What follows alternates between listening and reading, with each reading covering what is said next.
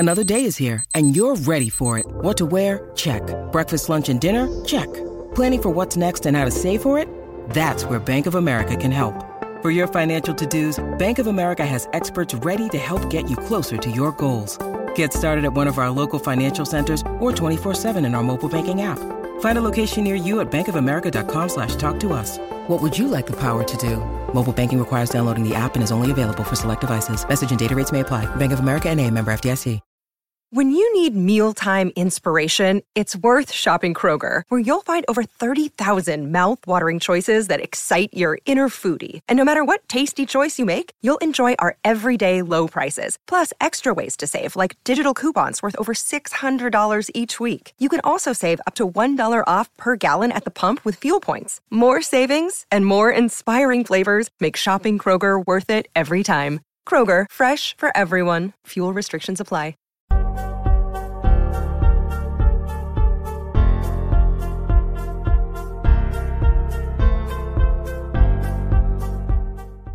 Good morning, everybody, and welcome to Coffee and Football, presented by Adam Lowy and the Lowy Law Firm. I'm your host, Blake Monroe. I'm joined this morning by Bobby Burton and Jerry Hamilton. And, man, town hall last night by Chris Del Conte, fellas. We learned, we could do a whole show just talking about that town hall. But, Bobby, I'm going to let you start. What were some of your main takeaways? Well, hey, before Bobby gets going, I'm trying to help our thousands of viewers out. Don't forget what today is, guys. Okay. First of all, it'll be a very important Manscaped read later. But don't forget what today is. If you have a wife, if you have a girlfriend, if you don't want one, just throw it away like I just did. But just a reminder. You're still giving chocolates at age 40, whatever you are, Jerry. You got to move on to flowers, my man. That's what I did. Go. Come on now.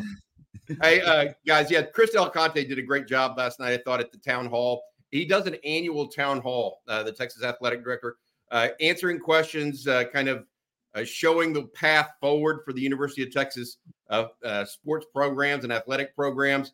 He started it off talking about the championships that he desires to win in the Big 12 on the way out. I think 3 of 4 programs in the fall won their Big 12 championship. He was very proud of that. He showcased not only the Longhorns Big 12 championship and run in the college football playoffs, but also the volleyball teams number 1 finish in national championship back-to-back. He also talked a lot about the future plans for Longhorn athletics, which is where I got really interested, to be honest, because it was the first time I've heard some definitive timelines from Chris Del Conte, either publicly or privately. A couple of notes here. They are going forward with the practice facility. It will be where the old social work building is. So if you can envision the football stadium right now, the south side, if you're heading towards San Antonio down I-35, that south side of the stadium, okay, will be right across the street from it is the School of Social Work. The School of Social Work will be torn down. There will be an indoor practice facility as well as an outdoor practice facility. Blake, you did a great job here with these photos so that people can see them. That's the regular football stadium right there that you can see, okay? That is the practice field, the outdoor practice field. Adjacent to the left right there with the Longhorn logo on it will be the indoor practice facility. There's a closer up look of that. You can actually see through the building itself to see the practice, et cetera. So that'll be an interesting situation. So they'll be dropping the drapes over that when they're practicing. Clearly, yeah, you're not going to be able to. You'll be able to see it. You'll be able to see it during the day, but as soon as they start practicing, I'm sure they're going to have the spacers that come down and not let people see from outside in case Barry Switzer wants to come down and check out practice one day like he was wont to do in the old times. All right, but also not only that, they mentioned also this new area in left field that they're going to have for Dish Fog. They're going to have a new score. I want to go over this first. It's called the Yeti Yard, but I don't know if you got the picture that I sent, Blake, but there it is. There's actually left field.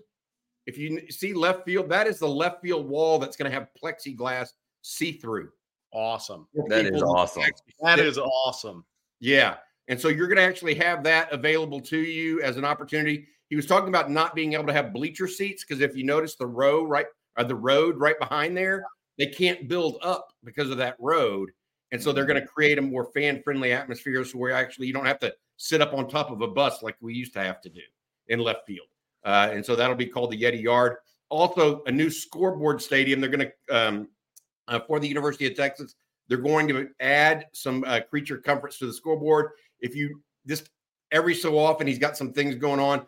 But one of my favorite things of all, and I don't know that we have a picture of this yet, and I've often thought of this, and I'm glad someone's going through with it.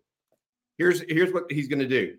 The Longhorn logo is synonymous with University of Texas, the silhouette Longhorn logo, right? Well, if you're driving by at night on I-35, you can see the tower, you can see Element, you can see the football stadium, but you know what? We don't have a Longhorn logo that actually identifies the campus for people just driving by at night. He's creating a huge Longhorn logo that will be illuminated at night that people can see driving by downtown. I think to your point, Bobby, on that, and you guys know this, if you've driven on I-10 at night through Baton Rouge, you see the purple lights at LSU by the football stadium. Yep. That is very cool. Did you? I may have missed it. Did you hit on grass when grass filled? No, I did not yet because that was a different part of the conversation. But Del Conte said the plan is by 2026, Texas will be transitioning from the field turf that they currently have to actual grass field on DKR. So not this year, not yet next year, but the year after, they're going to go to grass as well. So that'll be 2026. Hopefully the football indoor construction facility, all of that is done by the 26th season, the beginning of they'll be able to have it for spring practice in 2026 as well. But all of that starting now, it was very, very cool to listen to Chris Del Conte. He answered questions. Somebody asked him, by the way, Jerry, hey, what about these media talking heads that are saying you're not going to play any Big 12 schools? Chris did his best to say, no, we're not playing any Big 12 schools politically. Oh, well, we got to have so many home games. We got to have so many of this and that. They're not playing any Big 12 schools because they're not going to do a home and home with Texas Tech or Baylor or TCU. Right. They're just not. It's not in their best financial interest. And that's one of the things he was trying to impart without coming out and saying, no, we're not, because he's not going to make an official statement like that. But this is another Blake, awesome. You brought up somebody from Brenham checking in. Lima Sweet, still one of the most important catches in Texas football history. Yes. Hey, this is the new recruiting lounge. One piece of the new recruiting lounge that's right underneath the stadium. There's another meet and greet for Texas families coming in. Just a lot of good stuff from that town hall, I thought, yesterday from Chris Del Conte. Season ticket prices, Jerry, will be lower on a per game basis this year. But there is another game in DKR this year, which means that season ticket prices are actually going up, but on a per game basis. They also have some in-game improvements. They're going to have walk and go, or just basically you awesome. Save your item instead of having to stand in line. They're also bringing Fletcher's Corny Dogs, the original, to the game. So Jerry, you can have that with mayonnaise on it. Yeah, they better have mayonnaise, else I'm not. What's wrong with you guys? Long story short, lots of improvements that Chris Del Conte and his staff have rolled out. He gave a lot of kudos out, I thought, which was excellent, in my opinion, to his staff, whether it was Fernando Lovo, Sean Eichhorst, Drew Martin, Chris Plonsky, et cetera, and et cetera. He really did a good job of patting them on the back, saying it was a team effort, et cetera. But a lot of news last night that was very interesting. Not necessarily, Jerry and Blake, that is, groundbreaking or whatever. It just gave you a glimpse into the future of how he sees the whole thing. And somebody just said that the rent-free video, that was awesome, by the way. I think we should try to bring that up, by the way. Go ahead, Jerry. You had something you want to say? Oh, no. That was it. I mean, I just think it's such an amazing time. The timing of moving to the SEC, the timing of making that the final 4-team college football playoff, winning the Big 12 with a salute on the way out by Del Conte here. But yeah, everything is just so positive Everybody's joking about the mayo. Obviously, it's funny. We have fun with that. But by the way, I wanted to say this: the beach volleyball is awesome. Whoever you like that? yes, whoever came up with that is tremendous, guys. I mean, that is good looking stuff right there for a beach volleyball for that. But I just think it's such a great time for Texas fans, man. I mean, I can't be more excited for all the fans that tune into this every day. I mean, you just look at the building, the facilities that are coming, the move to the SEC, the $90 million a year to start coming from the television contract with the SEC. But I mean, look, it's a great time on the 40. I mean, it's the fan experience. That's the one thing I say. Bevo Boulevard kind of started with some of that stuff with Del Conte. What he's brought to the fan experience at the University of Texas is unmatched in my years. He's clearly in tune with that too. He was very fan-centric or fan-first last night. I think that's a term that he can easily be applied to Chris Del Conte. Fan-first. He's talking about season tickets. I mean, trying to get the prices lower so that it's affordable for more people to come. Are they going to have Bijan mustard? It's interesting how all it'll play out. But clearly there is a plan. I think if you didn't walk away from watching that thinking, okay, there is a plan for University of Texas athletics that goes well beyond what happens next month for Chris Del Conte and his staff, you're wrong. I mean, there is a clear, articulated plan of this is what we're going to do, and this is how we're going to do it. This is where the money's going to come from, etc. He talked a little bit about NIL too, Jerry, which I thought was interesting. Gave a major shout out to the Texas One Fund. Mentioned William Morris, who's going to be doing some experiential things as well. But they are there. That thing is on train tracks, just like the Texas football program. I talk about how that the hardest thing is get the train tracks grounded and put in the ground, and then start moving the train. I think the train is moving in the Texas athletic department right now. For sure. Well, we got a lot more to talk about. We'll talk recruiting here in a second, guys. But before we get to that, Bobby, I want you to tell everybody out there about Adam Lowy and the Lowy Law Firm. Yeah, absolutely. Adam is a big sponsor of the Coffee and Football Wednesday mornings. We really appreciate you, Adam. Thank you very much. If you've been injured in a car wreck, truck, motorcycle, what have you, and think you might be due compensation, give Adam a shout at loweylawfirm.com. All you have to do is put your name and number in there, and they'll give you a call. He has 20-plus years, 2 decades of experience getting the best results for his clients. They have a deal where they actually only do a free consultation to start. So you get an opportunity to really talk about it and see whether or not he thinks you might be due compensation. Again, that's loweylawfirm.com. Adam, appreciate you very much for your sponsorship of Coffee and Football. Well, Jerry, you posted some recruiting nuggets, a lot of them, over on TexasFootball.com. Can you tell folks what the latest is in recruiting? Yeah. And if I have to pause for a second, it's seasonal allergies 1, me 0. So I might have to hit the mute button every now and then. I'm 0-1 against the seasonal allergies this morning. But yeah, so look, it's interesting that March 22nd through 24th, I think, is going to be the first big visit weekend of the spring for Texas.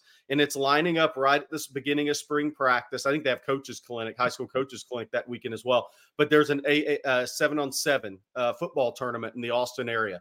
So Brandon Brown, his team, that California Power team, yes, he's from Melbourne, Florida, the Space Coast, and he plays with somebody on the whole other coast of America.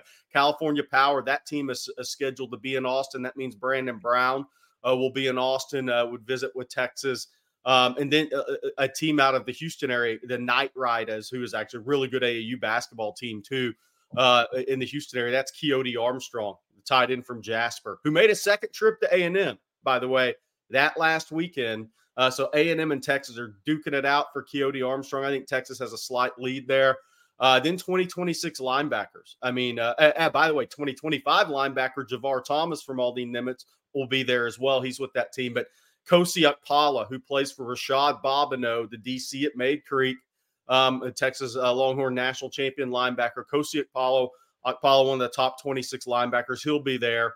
Ty King, the 26 linebacker for Port Arthur Memorial. He'll be with that team as well.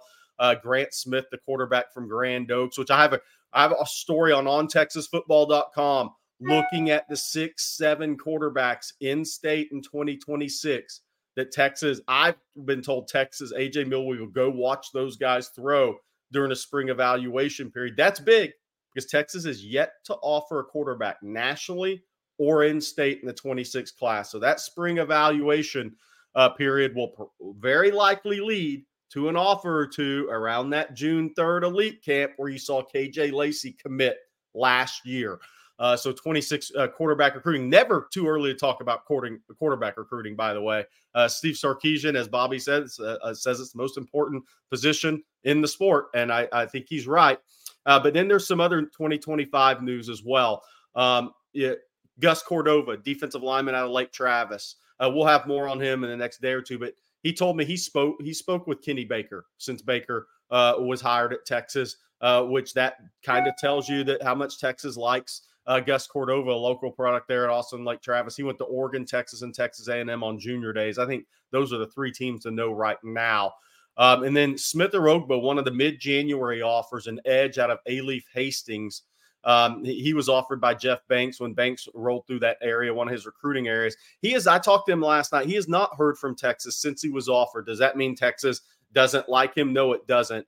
I think we'll see some of these kids, Texas, pick up the contact with them. Remember, they were out of the office last week. They took a week out of the office to kind of recharge the batteries. So I think you'll see Texas start to pick up some communication with guys here in the next 2 or 3 weeks, and we'll see who they push to get on campus in March.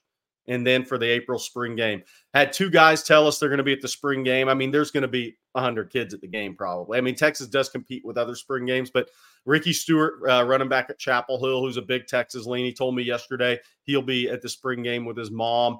And then Michael Terry at Alamo Heights said he'll be at the spring game. And then there was also yesterday Peter Longhie, 2025 offensive lineman from San Francisco, Archbishop Riordan. 2 San Francisco linemen Texas recruiting in 2025. John Mills from St. Ignatius, the other who has a June 14th through 16th official visit set. But Peter Longhie, whose uncle is Jake Longhie, worked in the Texas recruiting department. Peter Longhie scheduled with his mom and brother to visit Texas during spring break, March 16th, 17th weekend. The problem is Texas will be on spring break that weekend. So he wouldn't get the full Texas treatment. So we'll see if he keeps that visit just because that's when he can make the visit with his spring break, or they push it back and he comes back for the spring game. At Peter Longhie, another offensive line name to know in 2025. But maybe he can actually stay for the Saturday spring game. By the way, that spring game time, I don't know if it's been released publicly yet, but I'm being told spring game will start at 1 p.m. Yeah. So, Blake, you did the thing with your kids last year where you went and got the signatures and everything for everybody. They'll have all the Bevo Boulevard stuff. And then the game itself right now, because it's not a set in stone thing because weather, et cetera. Sark may want to change it at the last minute. But right now, they expect the spring game on April 20th to start at 1 p.m. I do have a couple other things. I think Texas's Pro Day, it looks like, is going to be March 20th. I'm not sure if that's out there yet or not. And we've got a lot. I've got a lot of notes that I actually talked to a couple of people yesterday, and so I've got a lot of notes. I need to put that on TexasFootball.com as well, and I'll go over some of those with questions here today as well. So join us on Texas Football if you get it.com if you get a chance. Jerry and CJ already wrote notes on recruiting this morning. I've got an article coming out after the show as well. So I hope you guys can join in the conversation, by the way. Hey, by the way, so you gave us so much information from the town hall, Bobby. I want to hit on for a second the move to grass in 2026. Yeah. I think that is a needed, huge move that I think it may not be talked about a lot compared to facilities when you see the photos of all the facilities. But I have been a proponent of this. I'm glad this move is happening. I am not a fan of the sport turf in football. I just am not. It's better for grass is better for injuries. One, but then ingesting all those rubber pellets, all these athletes too. I'm very glad Texas is making the move to grass for a multitude of reasons. One, obviously, the leading one is less injury risk. Yeah, that's been. I don't know if they have definitive numbers, but I will say this. I'll add this that as it relates to it, field turf was such an improvement over artificial turf. Correct. That it was like going from a 0 out of a 100 to a 50. Okay. Yes. Grass or 60 or 70 or whatever you want. Grass is the more natural playing surface. It has more give to it even than a field turf. It's a more natural surface. I feel like, I don't know of all the data. Texas has not, for lack of a better term, they have not had many ACL or major joint issues on the football team in the last 5 years. Maybe a couple, but those happened. Isaiah Nayor's happened at the grass practice fields. No. Right? Troy O'Meara's grass practice fields. It didn't happen on DKR. So those soft tissue injuries that you're worried about on field turfs haven't necessarily happened. Part of that, I do believe, is that these strength and conditioning coordinators, Torrey Becton and those guys, Jerry, have done a better job. Yeah. They've done a better job understanding what prevents those. To this, I'm more about this. What Zane this too. Yes. Yeah. This is grass just smells and feels like. I agree. It's playing out. It's playing in your backyard with the fence. When the fence is the touchdown, it's playing in the front yard when the driveway is the touchdown. You're playing on grass. You're not playing. You know what I mean? You're not playing on. You know what begins the start of football a season every year for me is that first high school two-a-days practice. Well, if it's two-a-days anymore, where it's early morning and you walk out on the field and you smell the grass on the practice field. That's like officially the start of football season for me every year. To your point. Yep, I agree. All right, y'all, we have a couple of super chats that we need to knock out real quick, and we'll start with this one from Colton. He says, I'll be ringing in our induction to the SEC with my first child. Baby girl is due August 5th. Exciting times ahead. Hook 'em. That's awesome, Colton. Congratulations. Colton, congrats. My first child was a young girl that I'm going to see tomorrow. She's away in college, and I'm getting a chance to see her tomorrow, so congrats, Colton. It'll never be the same, man. Life will never be the same after a kiddo. And then this one from Lee Barden, guys. He says, you probably already cussed and discussed Elko's comments about being the flagship university. And sorry if I missed it. Keep up the great work and hook 'em. But I don't think we have discussed this really on Coffee. We haven't because the video was edited, right? He didn't say the. He said one of the. And clearly A&M's not the, and they're a distant number two. But I think that video that went around was edited. I think he said one of. I could be wrong on that. I believe you are correct. Okay. And I believe he's not right. No. Yeah. You can be correct about the edit of the video, etc. What you can't be correct. There is only one flagship university in the state of Texas. A&M is I'm not trying to take anything away from A&M, but it's just the way it is. Hey, by the way, I had a question. This is something I wanted to bring up because it came up on the message boards. Okay. When we were talking about Texas's biggest foe or most important game. Okay. I wanted to test this out because this is something I felt from going to Texas, and I felt Texas versus OU. That game tends to be considered the more important if you're from Dallas, West Texas, maybe Northeast Texas or North Texas. Okay. So Wichita Falls, Texas OU is bigger. Abilene, Texas OU is bigger, etc. You also have Dallas, DFW area, Texas OU is bigger. If you live in Houston or East Texas or South Texas, most people think it's Texas versus Texas A&M is bigger. I think that's one of the things that's interesting about UT and where the fans come from and how it affects who you see the bigger rivalries. Yeah. Like, Blake, do you see it as Texas OU? You're from West Texas. You're living in Comanche. Do you see it as Texas OU or Texas A&M? Honestly, I was just thinking about that while you were talking.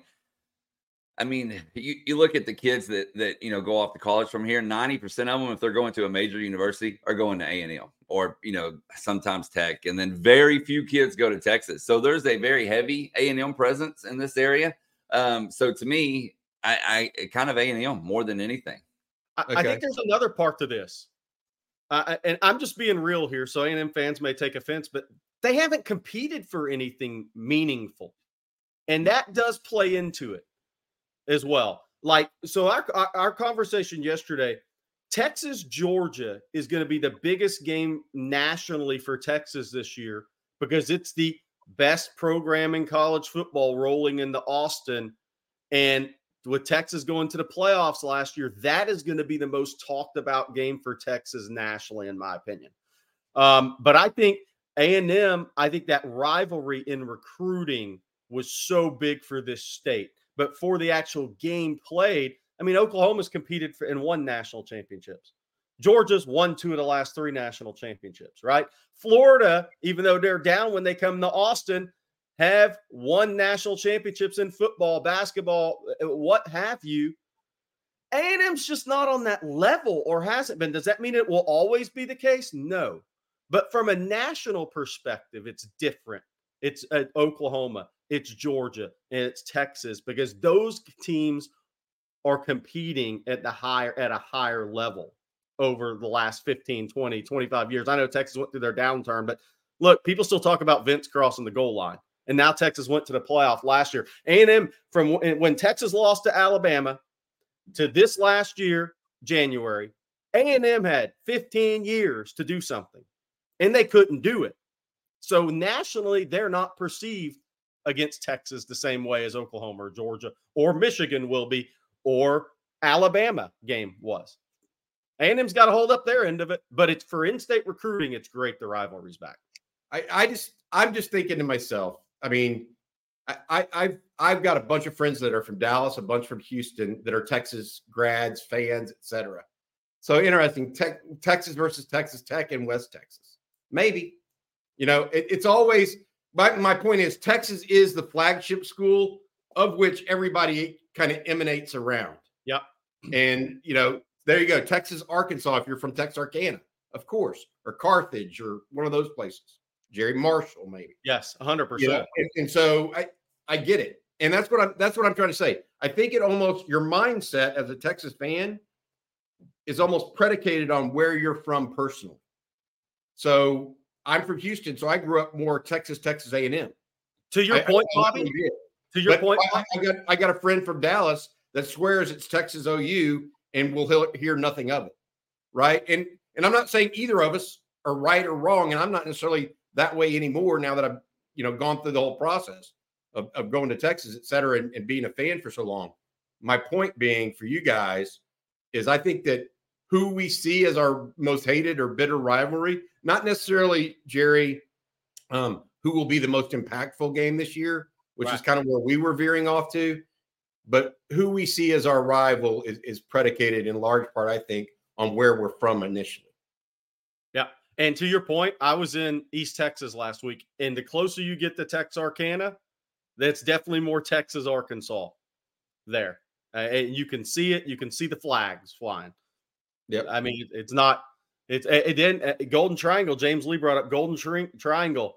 Some got a little LSU, A&M, LSU, Texas there. So that's the great thing about living in a huge state like Texas, where populations moved in from everywhere. Again, that's why I'm so excited about the SEC move. I mean, it's on, guys. I don't know what else to say. It's fun times for sure. It is like, that's a good point, Bobby. I mean, you look at the chat, there's so many different answers checking in from different parts of the state, even some other bordering states. And I mean, everybody's answers are different, based on geographic location. So, yeah, I think that's natural. And that's part of what brings us all together. Right. I mean, it's like everybody has their own. They both suck. That's the best answer. Daryl with the best answer. There you go. Let's just resolve that. That's the fact. We've had a couple of comments. Here it is. Not that one. I was Ski Brett. I think Arkansas may hate Texas worse than anybody. The people that have brought that, maybe Oklahoma, but there's 3 schools that you bring up in the hate Texas. I'm with you. That's the most. Arkansas has a chip on its shoulder. The other 2 don't. Yeah. Like Arkansas knows it's not Texas, and it knows it's the smaller state, right? Whereas A&M thinks it's going to try to be as big as Texas, and OU thinks it can stand on its own. That's kind of the trio of schools there. I agree. That's a fair thing. Look at James Lee bringing that Golden Triangle smack talk. Dustin Long, Fort Neches Groves quarterback that went to A&M. Oh, man. Good player. All right, guys. Well, His dad was awesome. Dad was salt of the earth, man. Awesome. Played a coach at PNG for a long time. Yep. Seeking the truth never gets old. Introducing June's Journey, the free-to-play mobile game that will immerse you in a thrilling murder mystery. Join June Parker as she uncovers hidden objects and clues to solve her sister's death in a beautifully illustrated world set in the Roaring '20s. With new chapters added every week, the excitement never ends. Download June's Journey now on your Android or iOS device, or play on PC through Facebook Games. All right, well, we got a lot of questions to get to, so we're going to start getting to some of those, and we're going to open with a pretty interesting question here from E. Kim. Which men or women's sport does Texas win its first SEC championship in? By the way, good morning from Rockford, Illinois. Volleyball. Yeah, well, that's a cop-out answer. It's the first one played. And Texas is the two-time defending national champ. And Maddie Skinner is back next year. The setter is back. They've got like 8 of 10 starters returning, or whatever their number is. So they do lose Jermaine O'Neal's daughter. That was so integral in the thing. But Texas should be the favorites in volleyball. So I think it's going to be volleyball. I agree, 100%. What if you had to pick a men's one? I'm going to put you on the spot and not let you get away with women's only. If you had to pick a men's sport, which one wins its first championship? Wow. I tell you what, the men's sports goes up a notch higher than women's sports does, in my opinion.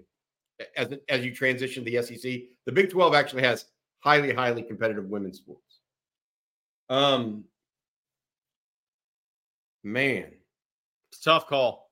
It is. I mean, because I don't know that they'll be favored swimming and diving is that, but even Auburn is good in swimming.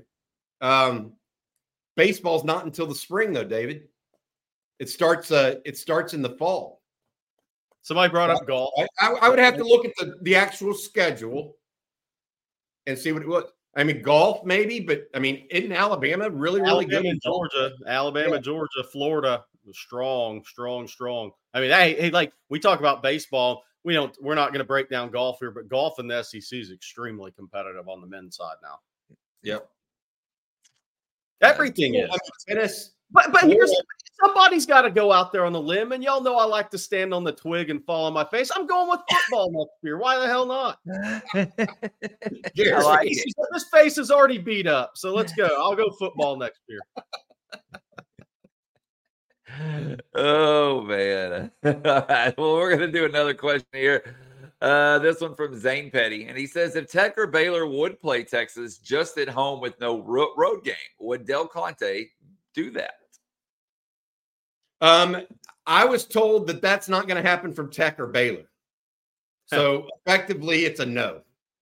This is how Del Conte plays with words. Is we're not doing home and homes. He basically just told everybody that last night. We're not doing home and homes in state. And if Rice isn't requiring a home and home, UTSA is not requiring a home and home. SMU may not require a home and home. Okay?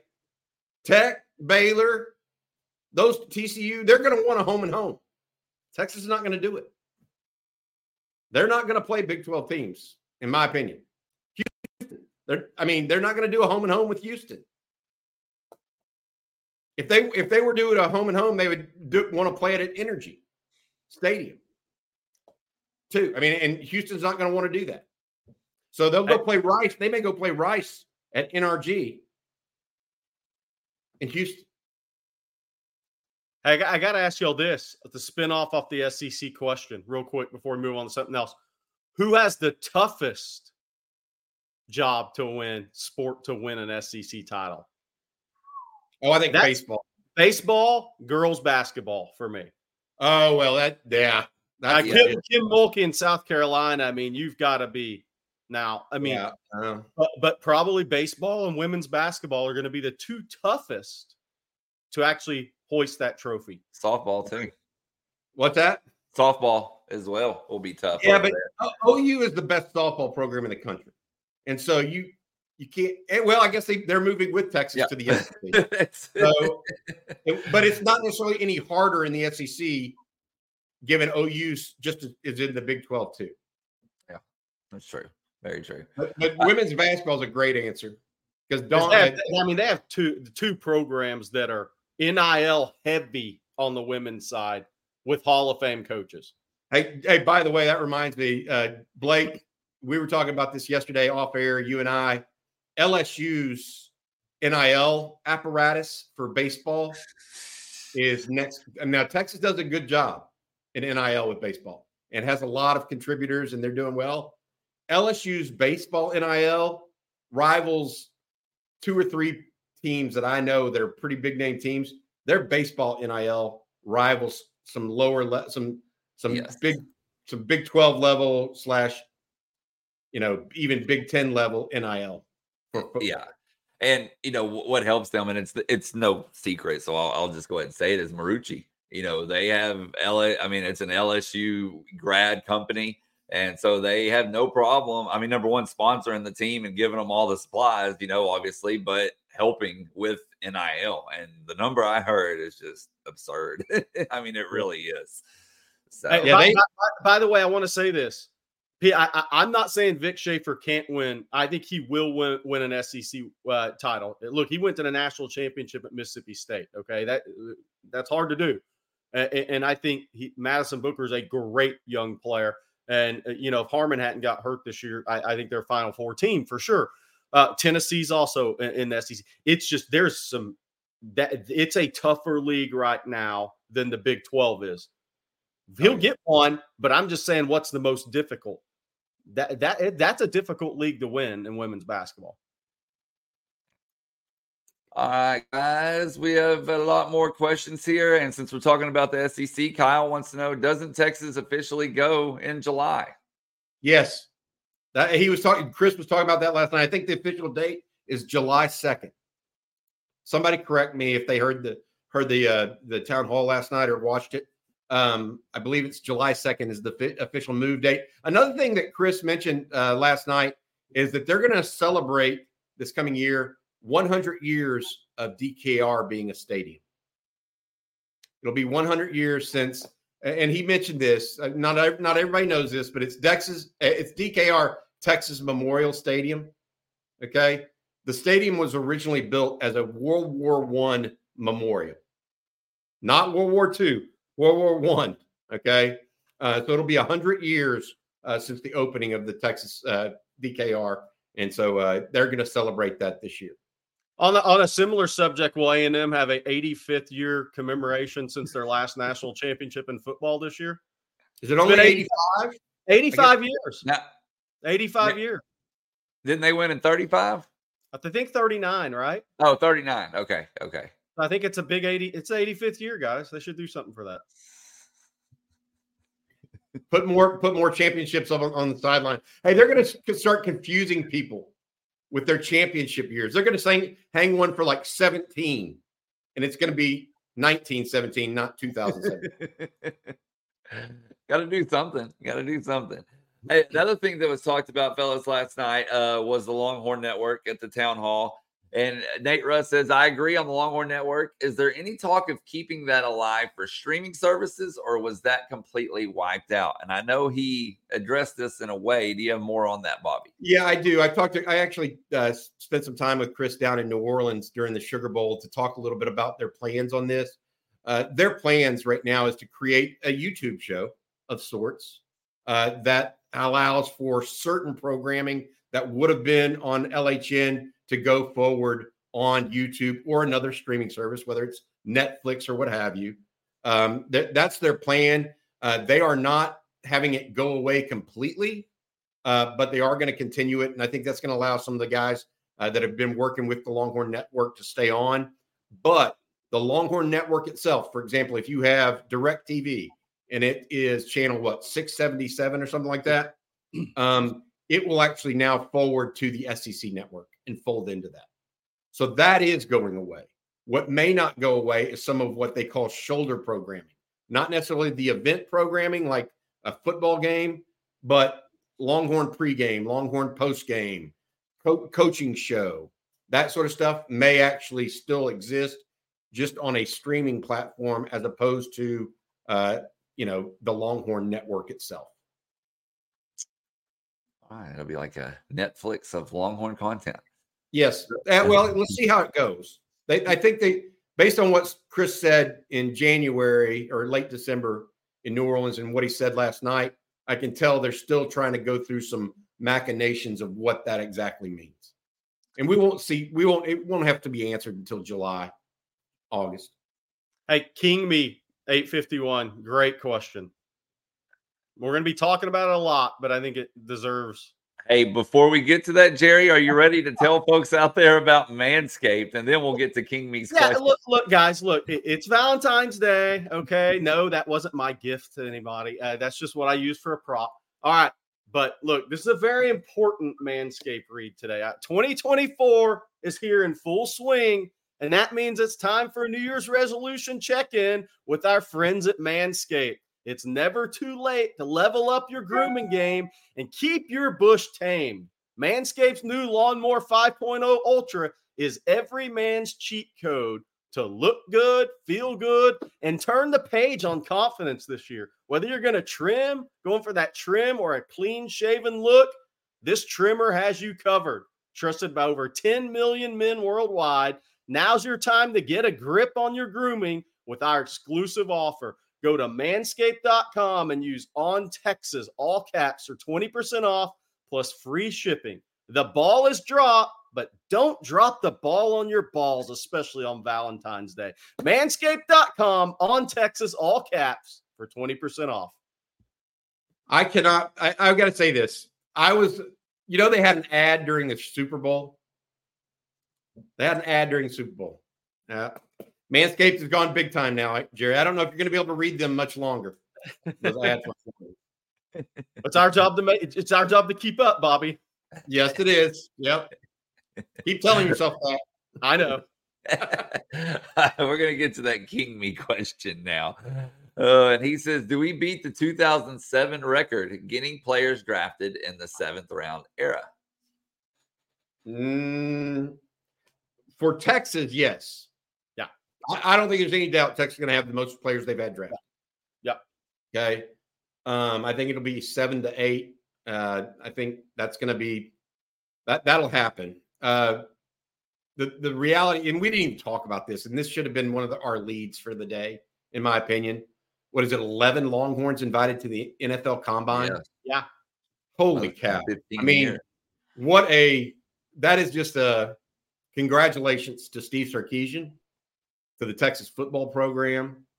Period. I mean, and did you see the list of teams that had people invited to the Combine? It was the top 5 teams. It was Texas, or Michigan was 1, Washington, Georgia, Florida State, Texas. Those were 5. Well, that's 5 of the top 6 teams in the country. What to the point? But look, why does Washington had 13 invited to the Combine, Jerry? 13. Washington theoretically was as talented or more talented than Texas, and they do have 2 guys that are expected to go ahead of anybody from Texas. Hey, Romo Dunze is going to be an All-Pro. I mean, he's a different level cat. But I thought it was interesting that Michigan, because Michigan really plays into this conversation because Texas goes to Ann Arbor with a new coach, a new quarterback, 18 players. invited to the combine, right?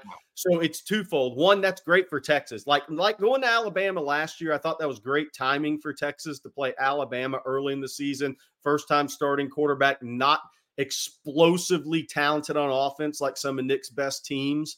But now you're going to Michigan next year after they lose J.J. McCarthy and 17 other guys to the combine, okay, with a new head coach, with a new staff on defense. But here's the other part of that. We talk about it, and some people think stars don't matter. Recruiting team rankings don't matter. Recruiting rankings very much matter, but there's two ways to get there nowadays. FSU got it done in the portal. There's two ways. Your recruiting rankings, Texas signed 3 straight top 6 classes. That's absolutely going to matter because Texas is going to have one of the 3, 4, 5 most talented rosters in college football next year. But you can also do big things in the portal. I mean, Mike Norvell was in trouble at FSU, and they got well in the portal, and dang near got to the playoffs without a quarterback injury. Tough luck injury there. So there's 2 ways to get it done, but recruiting absolutely matters more than ever, but it matters in multiple ways. Hey, and what I was going to say is we need to eat a little crow because we all laughed at Jim Harbaugh at the beginning of the season when he said he had about 20 NFL players that would be invited or that would be drafted. And there's 18. What he left out, yes, and I made fun of what he left out. What he left out was his whole staff was going to be at the combine evaluating those guys too. In the NFL.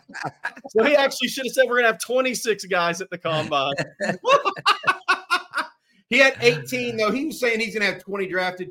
Jerry's going to have more like 14 or 15, probably, it looks like. Just natural. Hey, I want to say this. You talk about OU lost their entire offensive line from this past year, right? Yeah. You know how many Michigan offensive linemen are going to the combine? 6. They had somebody not sharp that's going to get drafted this year. They've got a backup offensive lineman going to the combine. You think they won that? How do you think they won they won it on the offensive and defensive lines? No doubt. That's how they won a national championship. And here's the crazy thing, Bobby, about that Michigan team. You mentioned this, I believe, on Coffee and Football way back. The tight end that's not draft eligible, the corner Will Johnson, they could be the best pros on the whole team. Oh, cool. The Loveland, the last name Loveland, the tight end, and Will Johnson. Yeah. They could be the number 1 guys off the board at their position next year. Not to mention Kenneth Grant could be, or Mason Graham could be too. Yes. At their positions. Yes. And those are the 2 defensive tackles. So Michigan is high-end talent next year, doesn't have the depth that they had this year.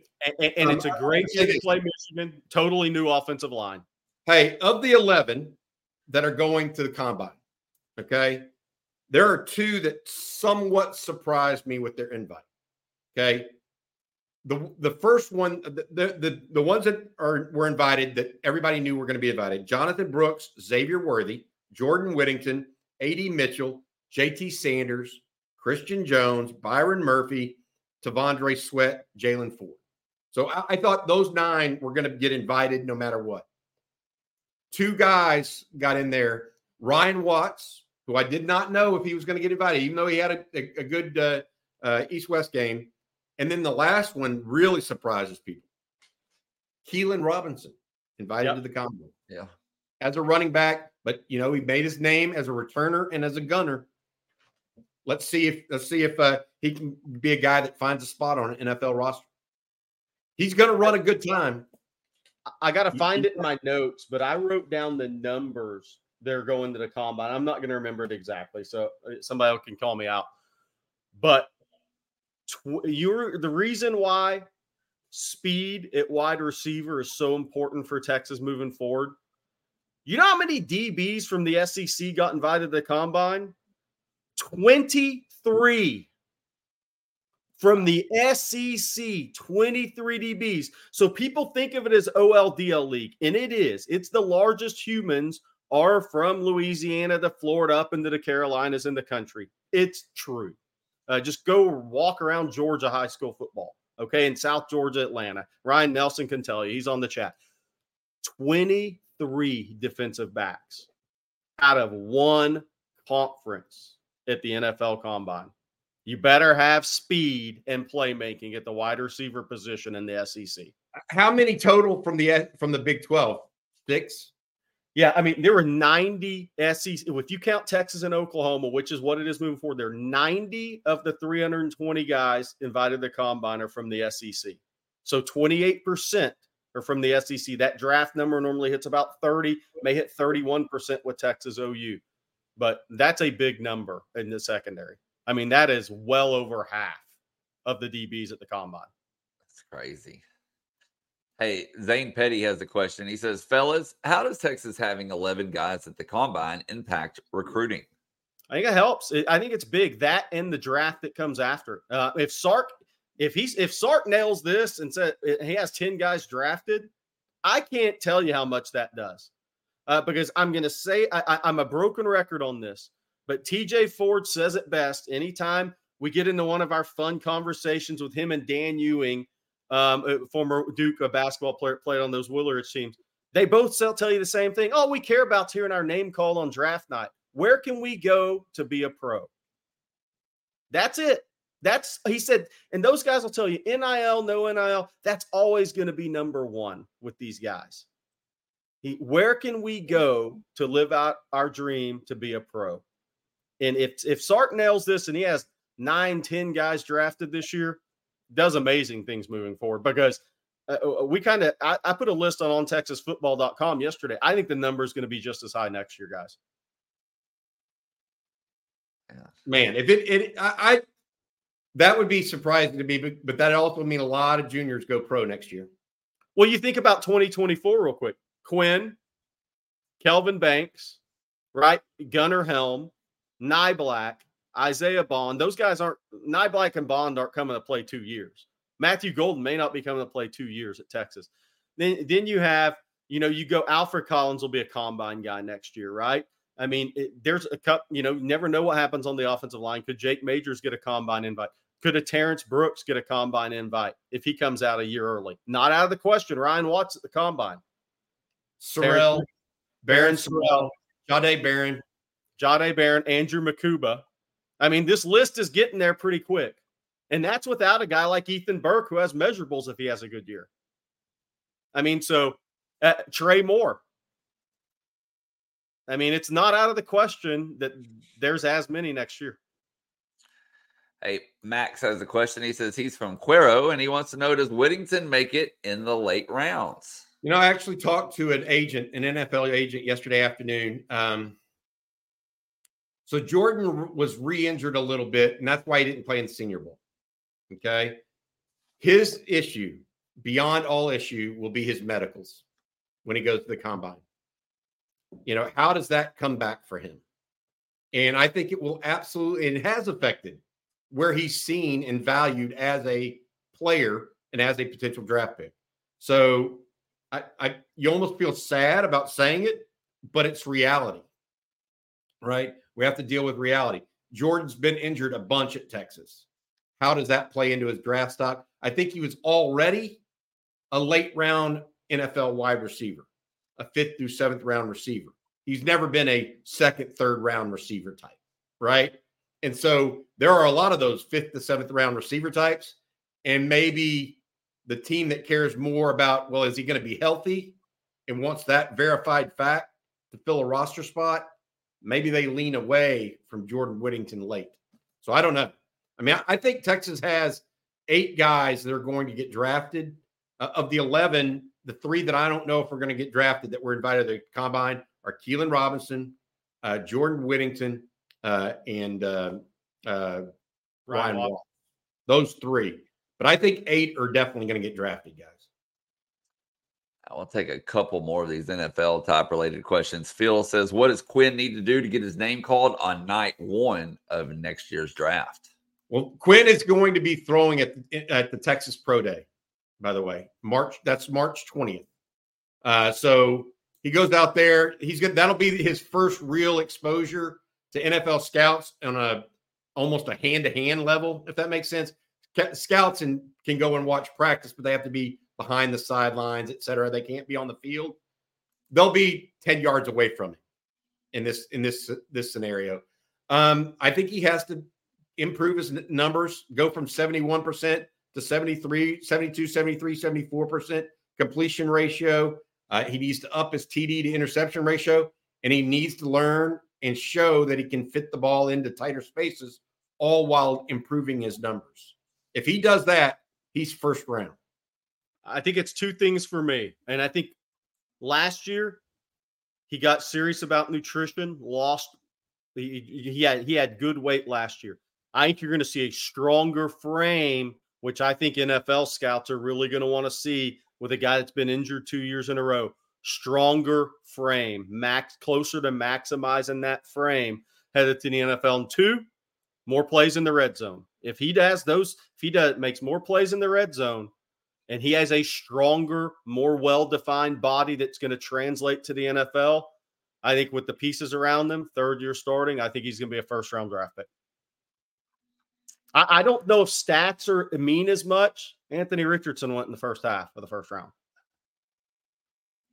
I think it does for a quarterback like it does. Quinn. I mean, he can. He doesn't have the explosiveness as a runner that Anthony Richardson brings to the table. So I think guys that are more like that, stats do mean more. I very rarely throw out advice, but I'm going to throw out one thing of advice for Quinn next year. And I don't care if Caleb Williams goes number 1 or not in the draft. No going in the stands, crying on your mom's shoulders. I would not take Caleb Williams number 1 at all, Quinn. Don't do it. I know you love football. Don't do it. I would not take Caleb Williams number 1. I'm here to tell you. I'm not saying he's not going to be a great player. That ain't translatable. Show me a video where Pat Mahomes was crying in the stands after Baylor beat him. You won't find it. Oh, all right. We're going to do a couple more Quinn questions here because y'all's conversation has sparked that. And I'm going to we'll let you answer both of them. Nate Russ says, do you think he uses his legs more? And then Ski Breck says, touchdown interception wise, we wanted 20-4 preseason last year. He fell a little short. What do you want to see this year? Yeah, I wanted to see 4-1 this past year, and I think he came up 1 touchdown short. 4-1 touchdown to interception ratio. What did he end up having, guys? Do y'all remember off the top of your head? I'll pull it up real quick. I think you want to move that to 5-1 if at all possible. Looks like 22-6. Yeah, so he wasn't quite 4-1. Yeah. Right. And so you want to move that to 5-1. And, it's going to be an increasing competition level in the secondary. Jerry just mentioned it. The stat that 23 DBs from the SEC or in the NFL Combine, that's eye-opening. I mean, does the rest of the Big 12 have total? Like 6? Yeah. That's not that's a big stat looking at you from a quarterback perspective.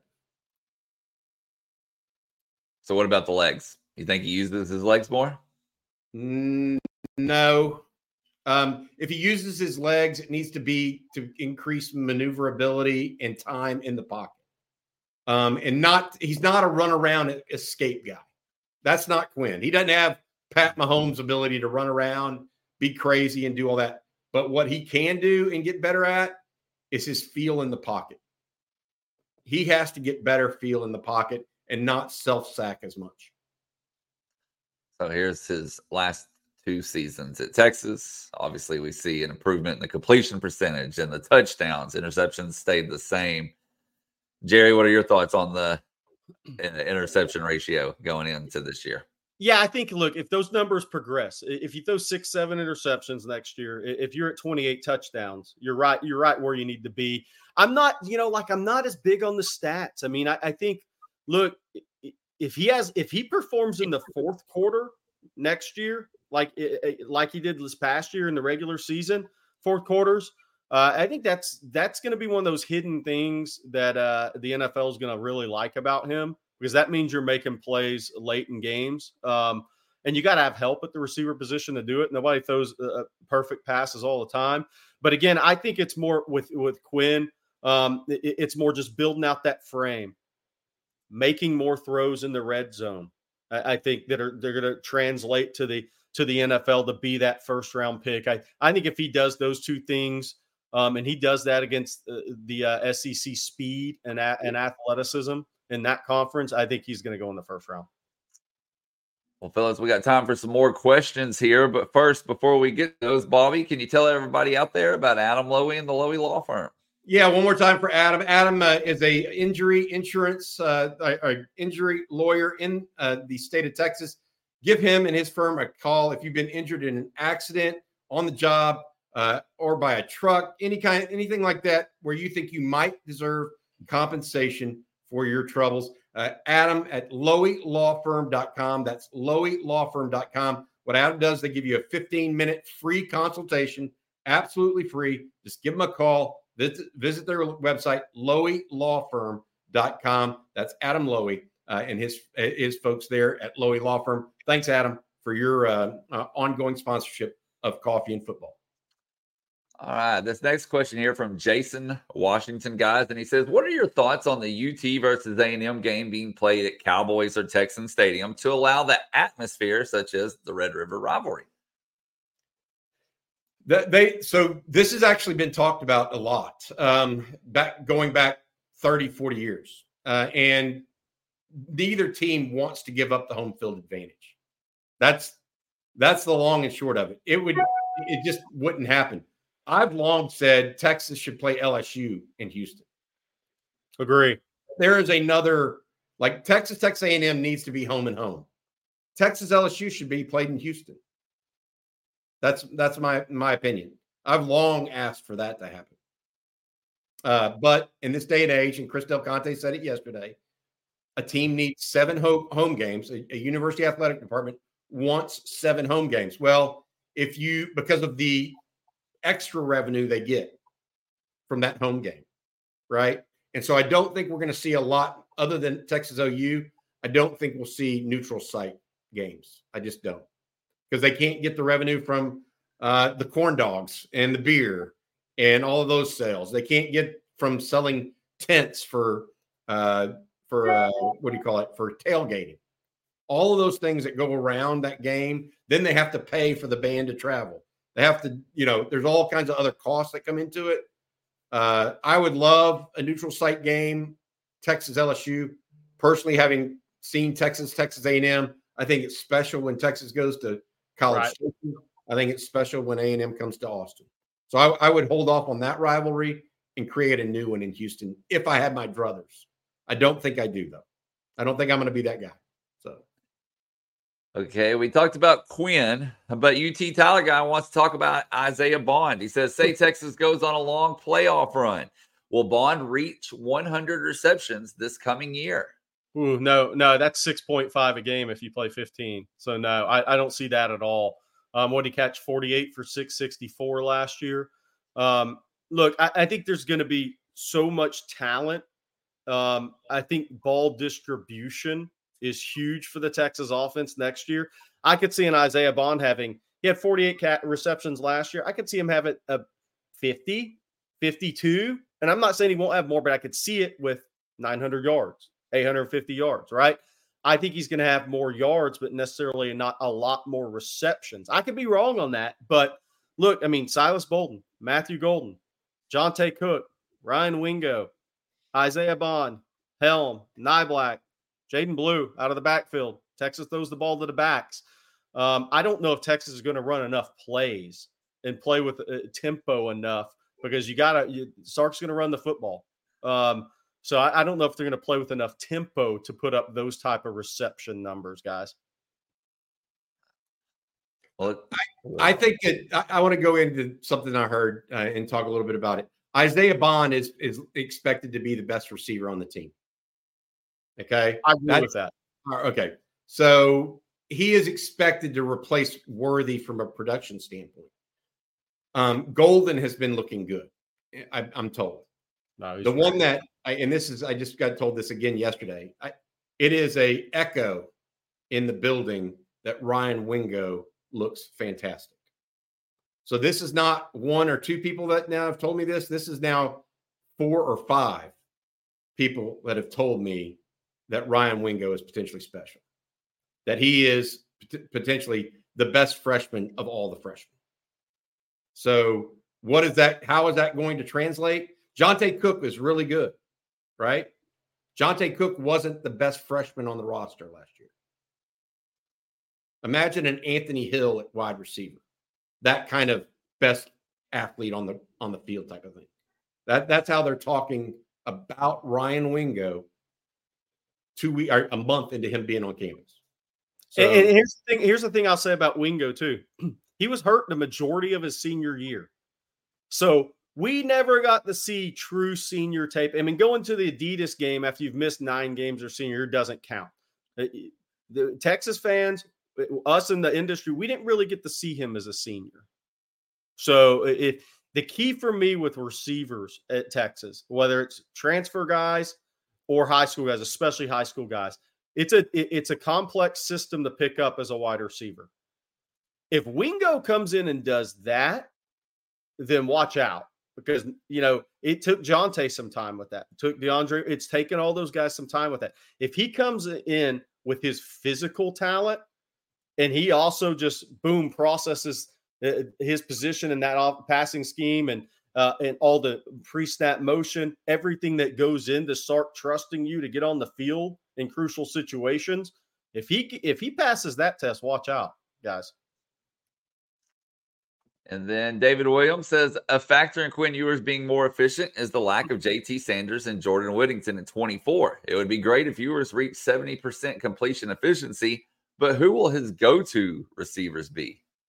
I think what's going to be interesting is it's not necessarily a big part of Sark's scheme, but he's going to have better wide receiver screen options on this team next year. And that affects your completion percentage, right? Silas Bolden, Isaiah Bond, those are guys Matthew Golden too. I mean, he's a guy who returns kickoffs for touchdowns. I want to say something on Golden in a second, but I think you have more guys that you can get the ball to quick and they can make more big plays after the catch in short spaces next year.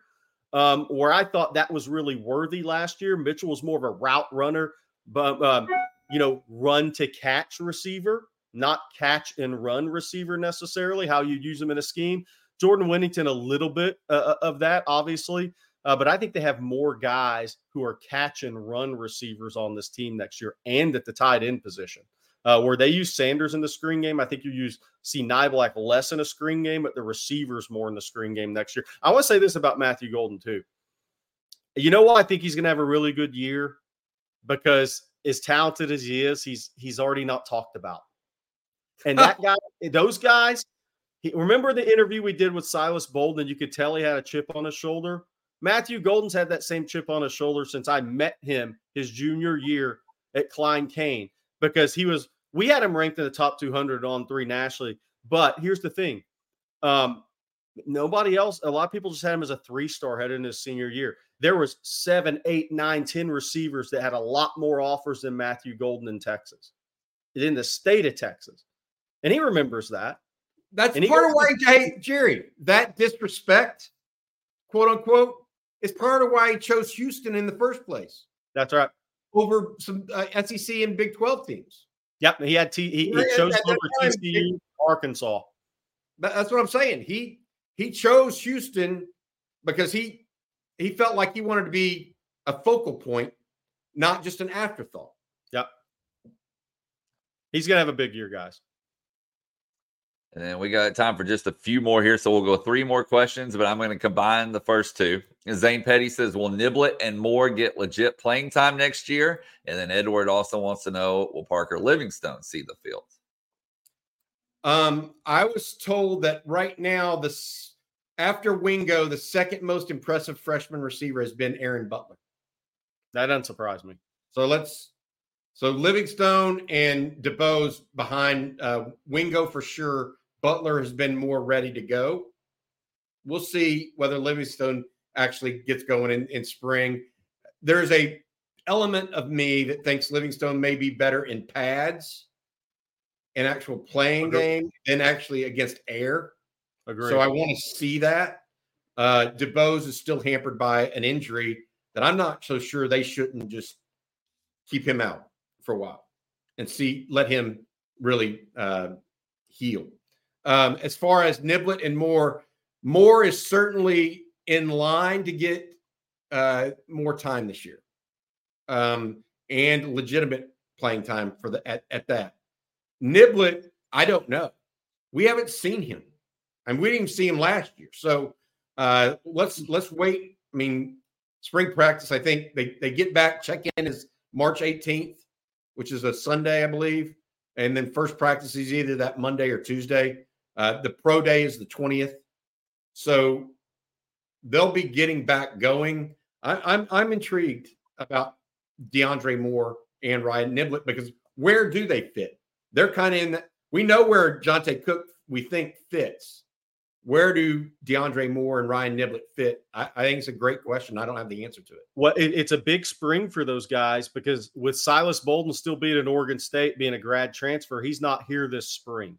So Niblett and Moore are going to get plenty of opportunities. It's a big spring for those guys. It's Niblett's first spring practice because he was a May graduate. It's DeAndre Moore's second, and he had some moments last year. But those guys, it's a very big spring for them, because you have a very experienced, very fast and productive player that's not there for spring practice that will be there come June. Okay, for our final question, we're going to go over to the ontexasfootball.com forums here. And it's a loaded one from Ryan Nelson. He says the college football vote for the upcoming playoff format is next week. It's expected that the format will be 5 highest ranked conference champs and 7 at-large teams. Bobby and Jerry, give us your pre-spring 12-team playoff for the 24th season. I need some time to think about it. We're going to have to piecemeal this together as a group here. Okay, let's go. I'll get the easy ones out of the way. Georgia, Oregon, Texas. Oh, Oregon over Ohio State? Yeah, Oregon's schedule's tremendous to make a 12-team playoff, and they have a loaded roster. And I do think Bill O'Brien going to Boston College saved Ohio State's season in a way. I think Chip Kelly's going to be a better college OC, but I'm not a believer, and I think Ohio State should make it, but I'm just not a believer they have as much team speed as when Urban was the coach there.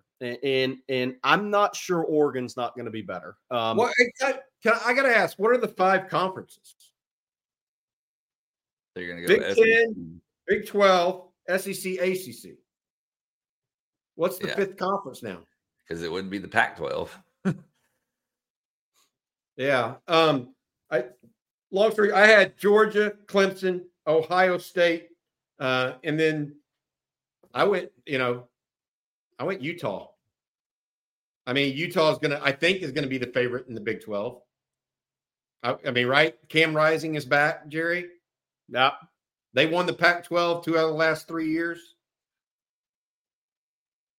Yeah. As far as the rest of the at-large teams, I think you're going to see 3 SEC teams minimum. Yeah. Okay. So of the 12, at least 3 will be SEC, possibly 4, depending on how it pans out. That could mean Texas gets in, obviously. ACC is going to get 2. Big 10 is going to get 3 or 4, just like the SEC, and the Big 12 will get 1 or 2.